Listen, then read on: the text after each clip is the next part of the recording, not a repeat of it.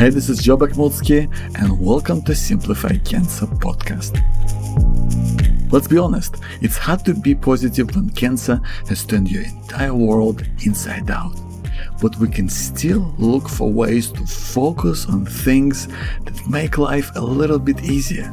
Things that give you joy and sharing good times with people that you care about.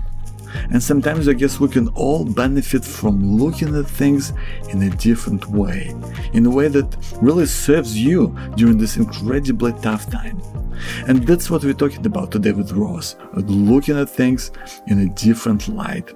And Ross is a cancer survivor who is incredibly passionate about healing and wellness, and she even wrote a book called Laughing at Cancer: How to Heal with Love, Laughter, and Mindfulness. Let's find out more. Ross, what I want to start with first is I want to ask you, how did you find out that you had cancer? So I had some mucus and blood in my stools, but as much as I was concerned, I wasn't really alarmed because a couple of years before that, I'd had a Giardia parasite, which we think we got from a family holiday in Thailand. So I just sort of thought, oh, right, I picked up another parasite. And I went to the doctor and I'd actually done a stool test and nothing came back. But anyway, the symptoms just kept getting, more and more. And the doctor I think she didn't know what to do with me. And she said, right, well, let's just get you checked out. I really don't expect them to be able to find anything, but we'll just do it, peace of mind. And so I had a colonoscopy and woke up from the anaesthetic, and the gastroenterologist said, you're one lucky lady. We just removed a polyp, but all looks well. See you later. That's a good start. Yeah. Well, there was no story then. And then 4 days later, or 5 days, I can't really remember, but basically then I got, the gastroenterologist sort of knocking on the door saying, really sorry, got that wrong. It's actually really nasty and there are some cells outside that polyp.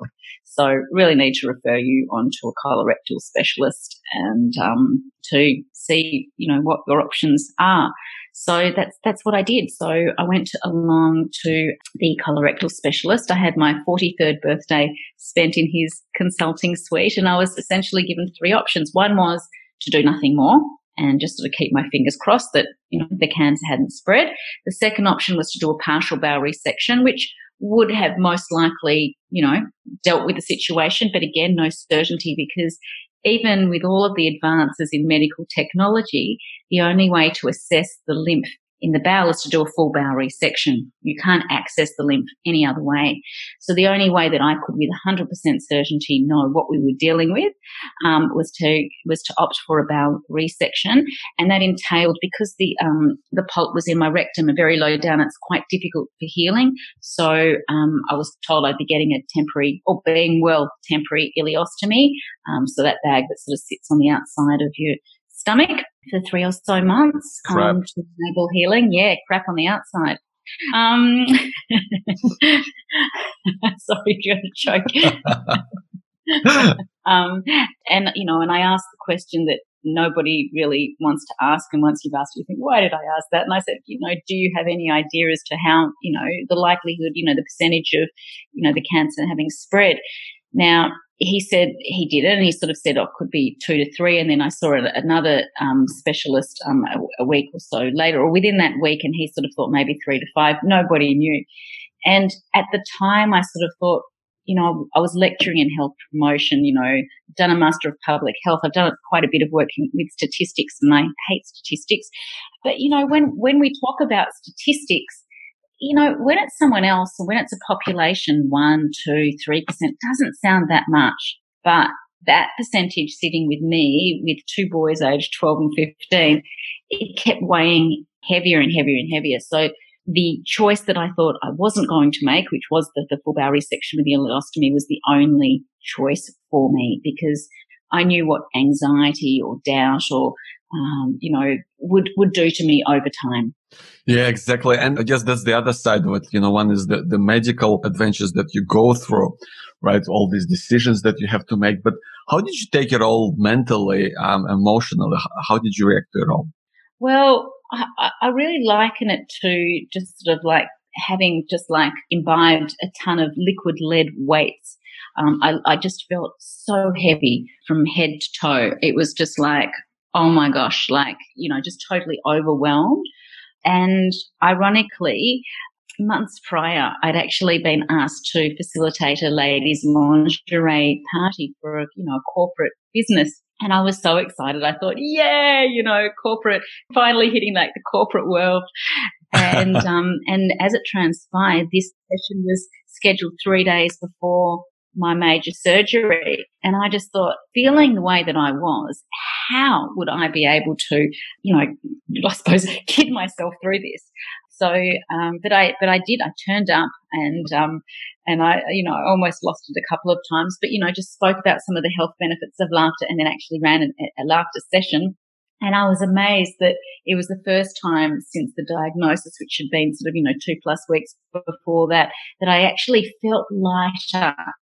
That I sort of felt a lot more prepared to face what was going to be in the next future, 5.5 hour plus surgery. It's all consuming. It's sort of, when you do get bad news, it's like darkness descends, the weight descends, and you sort of at the time just sort of, you just can't shake it. It's not just sort of, something, maybe some people can, but yeah, it was a big one. And totally bolt out of the blue. It's not like my family had a history of bowel cancer. I mean, later in life there was some, malignant polyps and that, but they were always found. And nobody died of bowel cancer. Put it that way. Cool. And Ross, there's a lot of really unhelpful language, around cancer, the way we talk about it. What's your perspective on that? I'm really pleased that you asked that, because it's actually one of my I won't say pet hates, but it's something that I'm really conscious of. So one of the first things that I was really wary of was my boys sort of hearing that mum's got the big C, that mum has cancer. Now, from the very, very onset, I decided that I was going to refer to my cancer almost like the little c.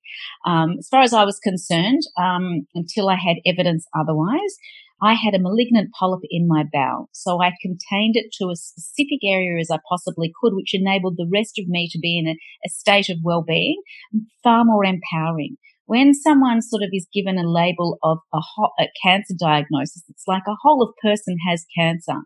The same thing could be said about someone who has diabetes as opposed to being diabetic, or someone has a disability as opposed to being disabled. So you're actually empowering and emphasizing the healthy and well side, which is especially important to somebody who really needs some healing happening. So I was very grateful in that it still remained the little c. Thank God it wasn't terminal, and then it would have been, something, the language would have been different. But it's something that, to some people it might sound semantic. But for me, I knew that I would be able to recover from something much more contained and specific than a whole of cancer, diagnosis. And it was something that I really wanted to, in terms of the kids and the way that they sort of dealt with it, I thought it was really important for them that they also knew that, mum's just got something going on in her bowel, in this part of the bowel. And that really is so helpful. Yeah, that's a great perspective for us, because that's you're really putting cancer in its place. Well, I think it's, as I say, it's no different to anything else. Like, why would you want to dilute, the healthy aspect or put more emphasis on this negative thing than you need to? So, as I say, contained and specific, and, all being well, it's nothing more than that. Yeah, that's very powerful, Ross. And in terms of people around you, how did they react, and did they support you in the way that you wanted to be supported? I think, again, it's a good question, because the reality is that whenever anybody goes through any form of adversity or challenges, unless you live by yourself on an island, other people are involved. So, and it's really difficult.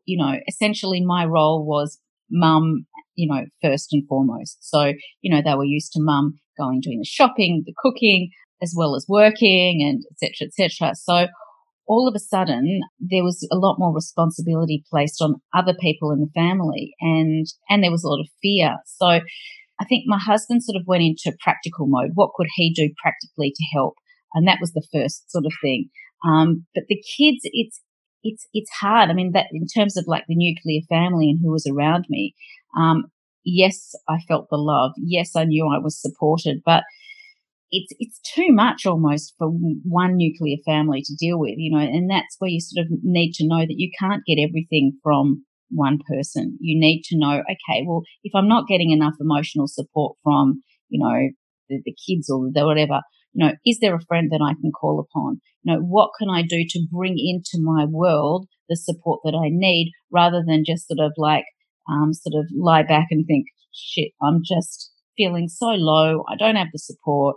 My family, just don't get me. So, in your own way, you sort of identify what it is that you need, and in as best way as possible, trying to communicate those needs. Which I might just add that I wasn't great at doing that. And I think that some people find it easier asking for help. I might not sort of look like it, but I'm relatively sort of fiercely independent, and that can be really, really hard when you actually become dependent, and you go from an independent role to a dependent role, from a person to a patient, and it really is a very emotionally challenging time. Yeah, absolutely, Ross. And you're so right about saying that it's so difficult.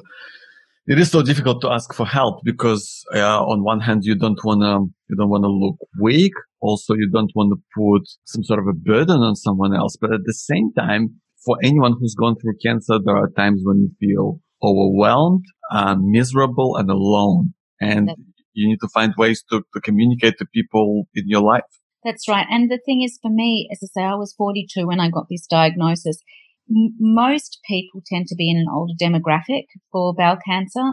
And it's interesting because now through Bowel Cancer Australia, they've got a peer buddy mental system, of which I am a buddy. But that didn't exist at the time. And I just happened to have a friend who knew somebody who, a friend of a sister who lived somewhere in northern New South Wales and was a similar age to me. And so we actually became phone buddies. And that was really important because I could talk to her about things. There's no way you can, the things that you deal with, they're not necessarily things that your husband wants to know or that your kids need to know. They're just really tough, especially all things bowel and, where the operation was going to be. It's very close to, all of the female reproductive system. And so, there was just a lot of considerations and things going on. Which was just to have someone who'd been through it and was at the other side. I think that was really important for me to actually have someone in my life at the time who, she was 6 months advanced, down the track to where I was. So it was like this she was a bit of a beacon of light. It's like, right, well, she has pretty similar circumstances to me, and look where she is now. Isn't that fantastic? That's where I'm going to be. Yeah. I'm totally with you, Ross. Like, it's an incredibly empowering experience talking to someone who's like, one step or several steps ahead of you. I had testicular cancer, which is also a bit awkward because it's down there, it's my balls, right? Yeah. And it's been really helpful to kind of have, when I was in the hospital, it was just so happened that I was, put in the same kind of hospital room with the guy who also was in the same situation. And it was really great to kind of hear his perspective on what helped him deal with it in terms of managing his energy and how he responded to treatment and all of that sort of stuff. So it was, this is something that I would highly recommend to anyone going through cancer, is to really find people who've been through it, whether that's online, whether that's in person, whatever way that can be done, Yes, and we're both involved with Cancer Aid, and they're trying to also, create a community. And I think that it's so important because it's such an isolating, scary time that the more you can connect to people and just sort of feel like you're not alone. And it's interesting. I was just reading something about loneliness, and loneliness is a subjective thing. Like if you feel alone, even if you're in a crowd of people, then, that, and loneliness over time, it's really, really damaging on our health. It's, it's equivalent to being a heavy smoker, and, it can make you 14 times more prone to, chronic illness over time. So, in a short spurt of time, if with that, the loneliness and the isolation, in order to heal, you need to sort of be in the best mental state that you can be. You need to feel that there are people around you that really care about you. When you're feeling lonely or alone, you might just sort of feel that other people don't really get it. They don't really get it, and they can't get it. And, when you start to withdraw, I think that's quite a natural thing. And that is not a constructive sort of way to empower healing and your mental state. And, the opposite of that loneliness and all of that negativity is actually tapping into a positive mindset, which is far beyond, people sort of saying, oh, it's important to be positive. Again, that's something that I have some issues with, because being positive is very passive. You need something active. You need stuff to actually go from positive to positivity. And positivity is where you can actually change the way that your brain functions. You can change, tapping into your happy hormones, your dopamine, oxytocin, serotonin, endorphins, all of those things, which really assist whatever else is going on. So whether you're having, medical treatment, whether you're going through just emotional stuff, if you can tap into this sort of positivity, it really just helps people advance in their well-being so much more, no matter what's going on around them. Yeah, absolutely. Like for me, positivity is only about looking into the future, and negativity is about looking into the past. That's all it is. Yes. Ross, so what's helped you the most in terms of dealing with cancer, like mentally, psychologically? So talking about positivity, so essentially very early on, I adopted the mantra, I let the doctors take charge of my illness, but I took charge of my wellness. And very early on, I started writing. Now, journaling is known to be a very therapeutic tool, but for me, it was just something natural that I wanted to do. And it was for me. But then within a couple of entries into my diary, I started to sort of have this imaginary discussion with the future readership, because I just realized that whatever I was going through, I'm sure that there were other people that were going through similar stuff, like the specifics, particulars, would have been different, but essentially, thrown into that whole new unknown, scary world. And, as you know, I am a laughter yoga facilitator. And, I had sort of for years on the side been running laughter sessions for people and sort of, telling people about laughter being the best medicine. Now, the irony is that after bowel surgery, laughter is the last thing in the world you can physically do, even if you wanted to. You could barely breathe. It took about 5 or so weeks until I could sort of laugh, more comfortably. It wasn't like torture. So I sort of had to really think, right, so this thing that I've taken for granted all my life, it's gone temporarily. What can I do to get, to tap into those endorphins being our body's endogenous morphine, 30 times more powerful than the synthetic version. I knew they were powerful. I knew that in the sessions I'd run with people doing laughter, I'd ask, if people before the session, to make a mental note if they had any pain or discomfort, and then I'd ask them after the session if they had that. And it was amazing how many people had forgotten that, like, oh, did I have a headache sort of thing? So I knew that endorphins and tapping into endorphins was really powerful. So the question is, how could I tap into endorphins when I really didn't feel like doing so, and without the laughter? And laughing by yourself when you're feeling crappy is just, it wasn't something that I felt that comfortable about doing. It's not easy. No, it's not easy. So there were a few things that I did, which were really, really powerful.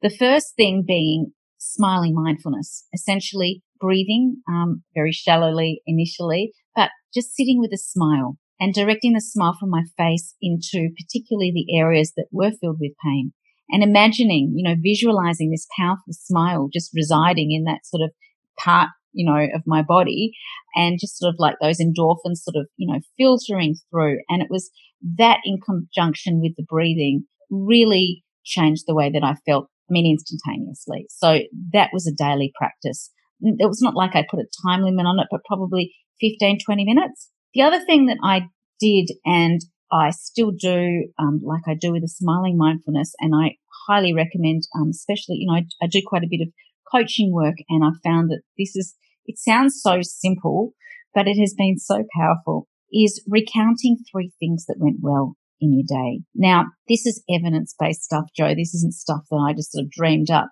This sort of comes out of the school of positive psychology. And basically they did studies with people with chronic anxiety and depression. And after, it was a 12-week study, But even after 6 weeks, they found that the group that recounted 3 things that went well in their day had a significant increase in positive effect and a significant decrease in negative effect. So much more positive feeling, much less negative feeling. And what that basically does is I did this practice, as I was just like lying in bed for the night, and it essentially put a break on the ruminating thoughts. Because when you start to think of things that went well or things that, are positive or good, you're not thinking about the things that are bad, negative, or didn't go well. So even if they were small things like, wow, I managed to walk down 3 houses today. That's so cool. Or, I had such a nice visitor today, or, I managed to eat something without significant abdominal discomfort. So essentially what that does is it trains your brain to notice the good. And the more that you notice the good, the stronger that sort of neural pathway to noticing the good is. And it weakens the tracks in the brain that are sort of wired to always thinking about all the things that didn't go well. And so what you sort of bring your attention to, what you focus on, that is what grows. So you can either choose to focus on all the stress and all of the fear and all of the frustration, the F words that I call them. Or you can actually focus on, to really make a conscious choice to focus on the small things, these micro moments of joy, the small things that went well, because the more that you actually look for them, the more that you will see. And that is really important for somebody in any sort of terms of, being bolster their mental health and enhance people's well-being. So conscious gratitude practice was critical to me. The smiling mindfulness was really, really important. And the other thing that was really powerful for me, and I highly recommend, is reframing. Now, we had a little bit of a chat before about the big C versus the little c. That is an example of reframing the language around cancer to something that sits better with you.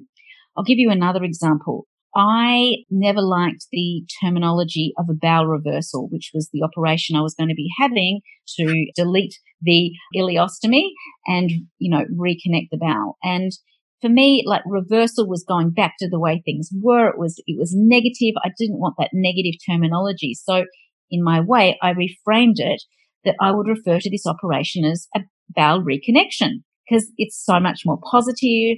It's future focused. And again, I went into that operation feeling a lot more empowered than had I gone in, as I say, this is just me. It's not, necessarily for anyone, but, than sort of saying I was having a bowel reversal. I was having a bowel reconnection.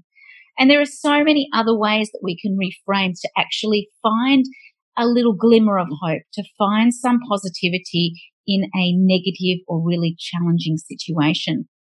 And it's really, really important if you can actually write down a particular, a challenging time that you've had in your life and try to just envisage, was there some unanticipated positive something that happened, or did something make you smile or laugh along the way, or is there anything good that has come out of that? Is there something good that you can see? And what that actually does is helps your brain recall that incident differently. It actually takes away some of that trauma, takes away some of that pain, and it sort of taps into a lot of that stuff that we even carry around in our subconscious mind. We're not even conscious about it, and it helps us change the way we remember that particular episode.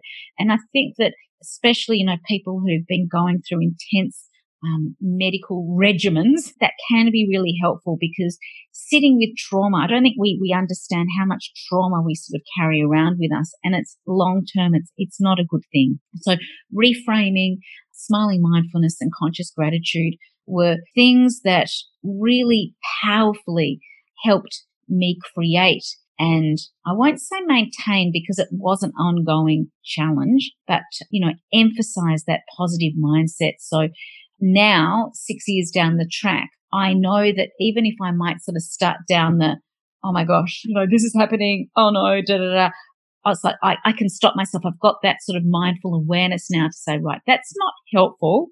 Let's think, is there anything good that's come? In this moment, what can I appreciate? In this moment, what, if anything, there must be something that is going well that's okay.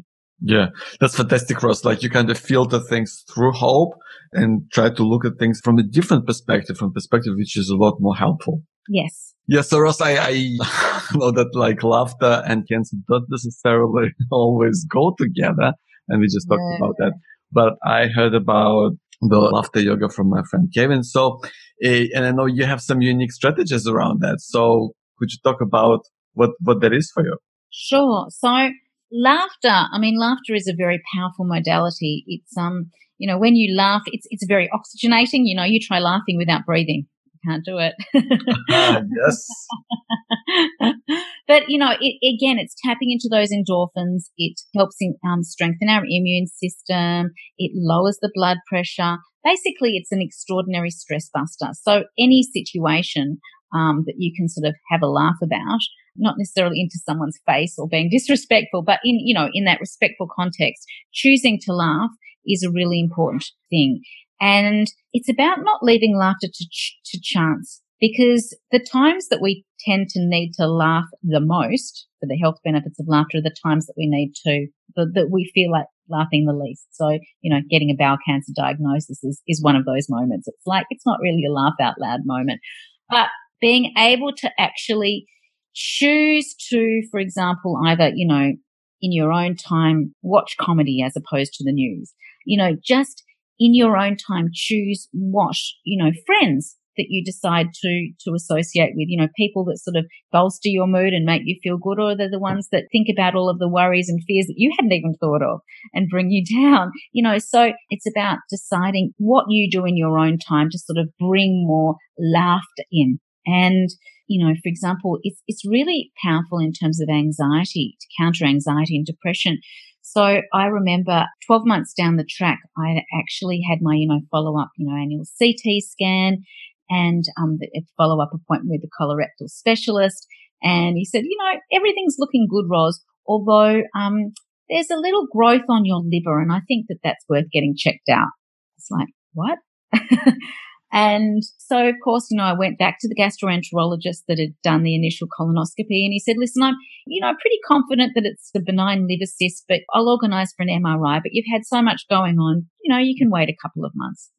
And, again, it's like the irrational part of my mind kicked in. It's like, well, hold on. You told me that my polyp was fine and it wasn't. And it's like, oh my gosh, I got this thing on my liver and da-da-da. And I ended up having like a post-traumatic response to 12 months down the track to so much of what I went through. And I was so strong about all of that. I'm thinking, oh my gosh, if this is like anything that's not benign, I don't know how I'm going to cope. And I got really quite chronic anxiety. And I really sat with it. I did a lot of breathing mindfulness, a lot of conscious breathing, which definitely helped. But it wasn't enough to sort of boost my mood.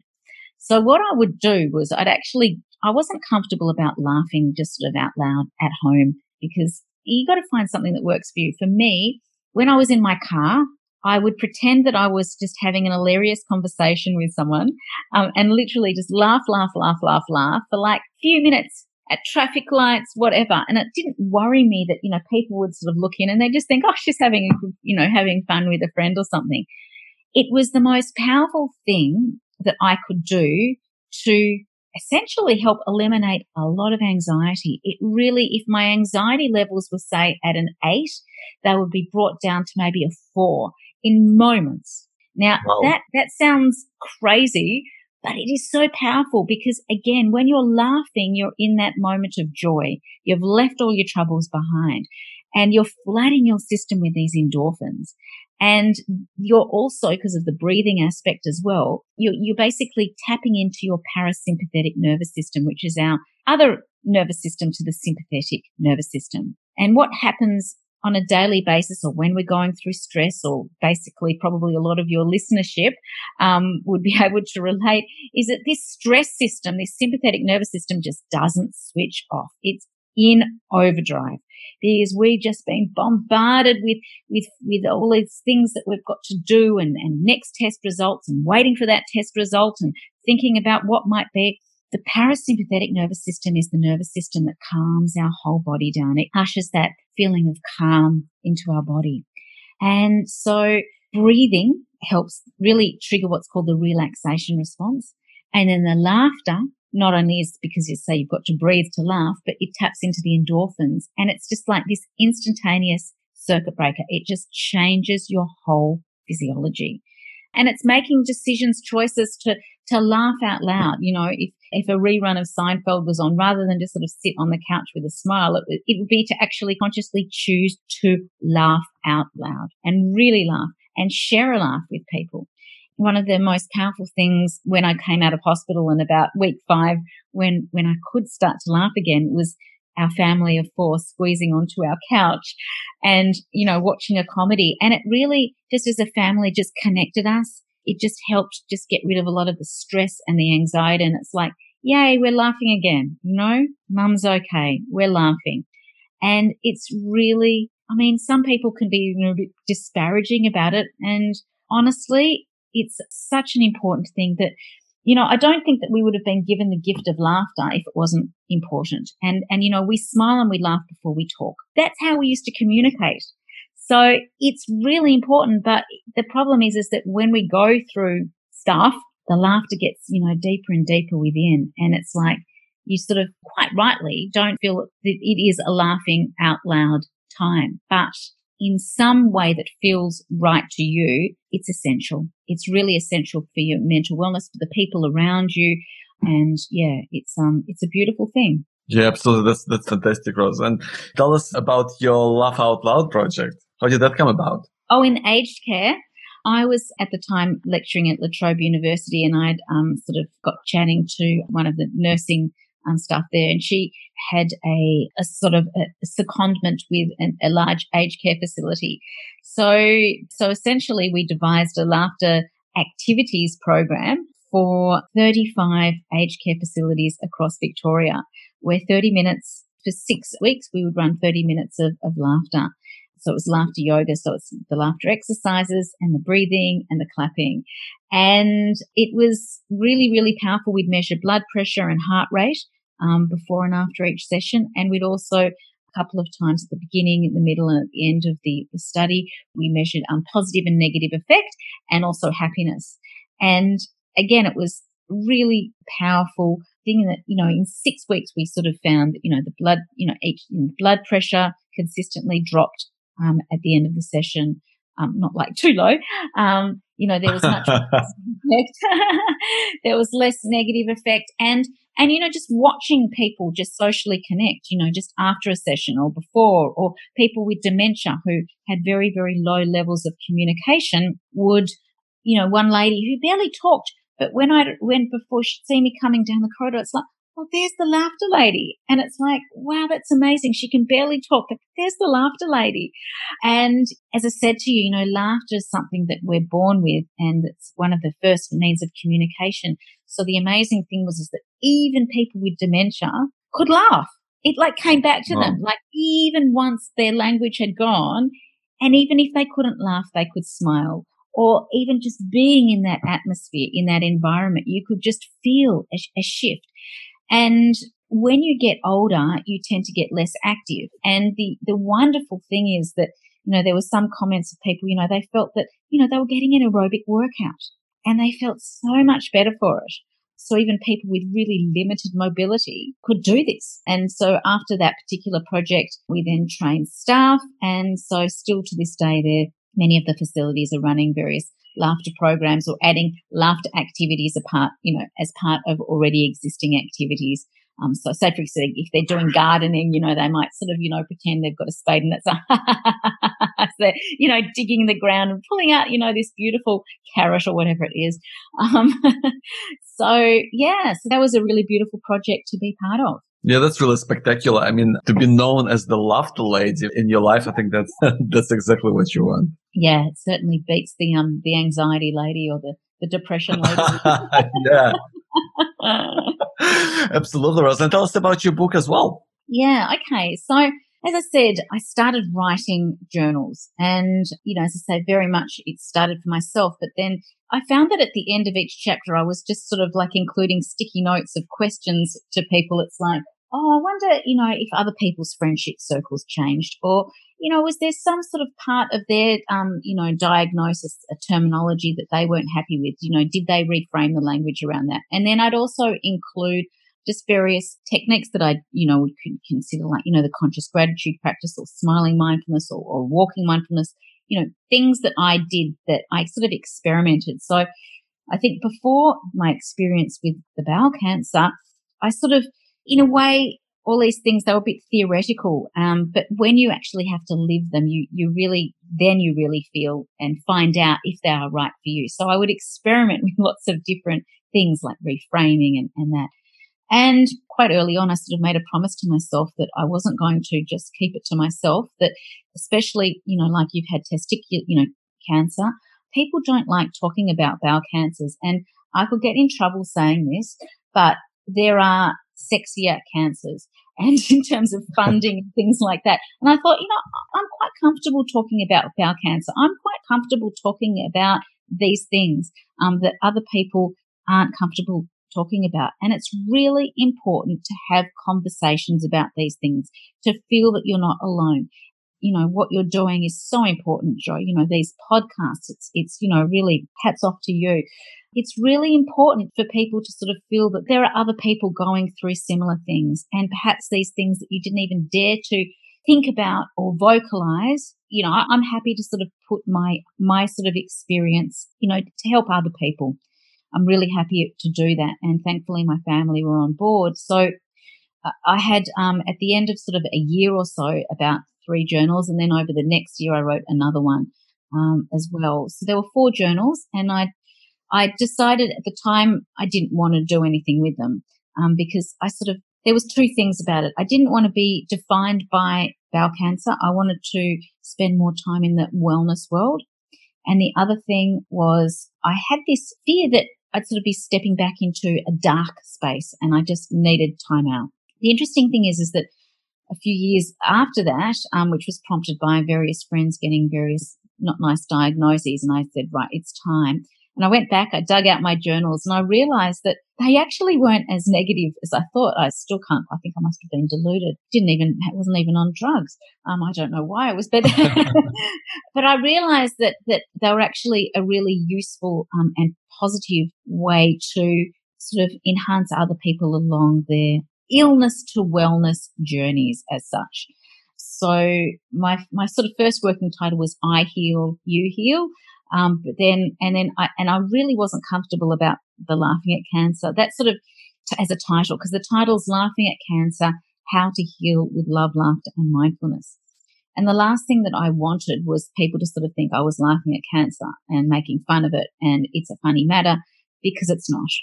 People die of cancer, tragically, or go through a lot of pain. But for me, laughter was more about, as a metaphor, really, for finding light, for actually things that we can do to orient our mindset to positivity even during adversity. So my book is essentially structured about, so it's each chapter is, something that I've been processing or dealing with. And at the end of each chapter, there's reader engagement, healing strategies, techniques, etc. So as much as it's about me, it's not. It's really an invitation for other people to explore aspects of their own life, of their own life journey, really. And I have been very positively overwhelmed by people who found that, even people who haven't had cancer, that they found it really helpful. I mean, even my 86-year-old, my husband's uncle, which I was like, there were parts of my book I really didn't want him to read. But, he's told me that, he now, every night, he thinks about 3 things that went well in his day, and he feels so much better for it.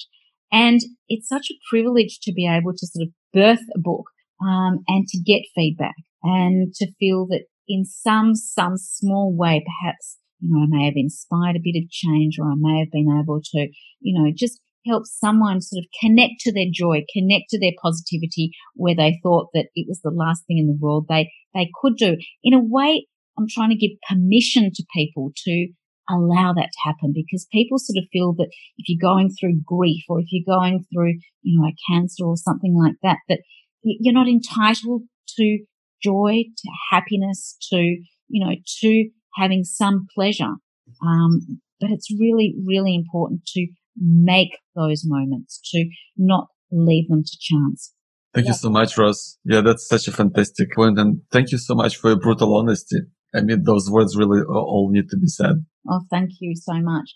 And if anybody is interested, my book, Laughing at Cancer, How to Heal with Love, Laughter and Mindfulness, it's available online, bookshops. And if you know someone who, you really, think might want a sort of personal inscription, please go to my website, laughingatcancer.com, send me an email, and I'm happy to sort of throw in the postage, so you wouldn't pay any more, and I'm happy to write in it for someone, because I know that sometimes that can, just make a bit of a difference to someone. So fantastic. Thanks so much for your time and for sharing your perspective.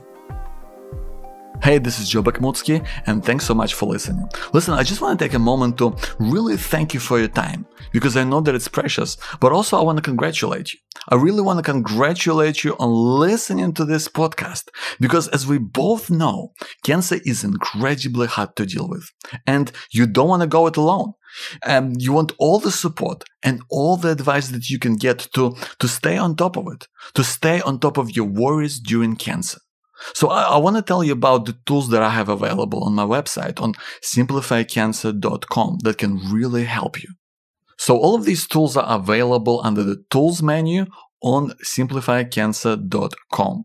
So tool number 1, that's the first visit oncologist checklist. So if the word oncologist bothers you, like I know it really freaked me out, if you are worried about your first appointment, as we all are, then this can really help you with some key questions that you want to ask. The key thing, of course, is having a list like this means that you won't forget something important, which is easy enough to do when you've got a million things going through your head. Plus, it's a handy PDF, so it's easy to print and write down all the answers so you don't forget. So then there is the outcome map. Like, this is a really simple but really powerful tool that I have developed to help you deal with worries about something specific, something that's bothering you right now. So maybe you're waiting for your test results and your mind's off running in a million different directions. Or maybe you've got an ache or pain and you don't know what it is. Like, is it cancer? Is that a side effect from treatment? Or maybe is that something else altogether?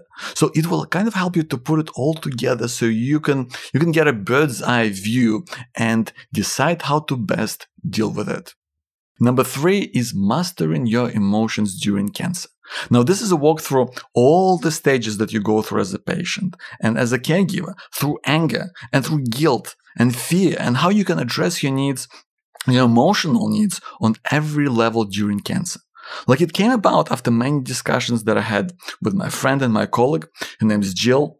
Her husband had prostate cancer, so she has this kind of caregiver's perspective, and we both talked about how there are so many times when you go through cancer when you kind of just feel alone and you're struggling. You're on this roller coaster of emotions, and it's kind of full on and it's hard to deal with.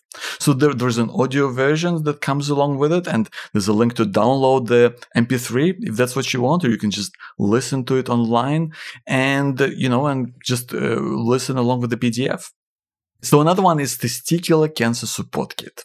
This has a 1-page summary of what the testicular cancer journey looks like that you can check out for yourself or share with your family or friends. Like, it's got a helicopter view of all the symptoms and treatments and who's involved and what happens when. And it's really great. One kind of page view of what happens during testicular cancer.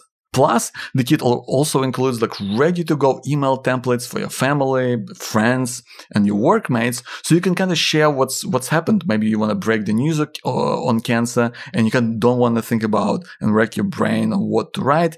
So you can just copy and paste. You can tweak it a little bit to suit your personality, and you're good to go. And I've also done the same thing for prostate cancer. So check out the Prostate Cancer Support Kit. Again, it's showing all the treatment options and stages on 1 page, so you can walk someone through it like someone from your family or a friend. And they know what to expect and how it all happens. And of course, when you sign up for any of my tools, that we just talked about. You'll also get an email from me when there's a new episode that's kind of relevant to you right now, and other news from the world of Simplify Cancer. And listen, I'm going to keep on asking you about how I'm doing here. I mean, are you getting what you're looking for? Was there something in particular that really made sense to you? Or is there a question that you want to ask? Or maybe there's just something that you want to get off your chest, like, please, I need to know. Just reply to any of my emails or send me an email right now. My email is joe@simplifycancer.com. So that's JOE@simplifycancer.com, and send me an email whenever you've got anything on your mind. So again, I want to thank you for listening. Till next time.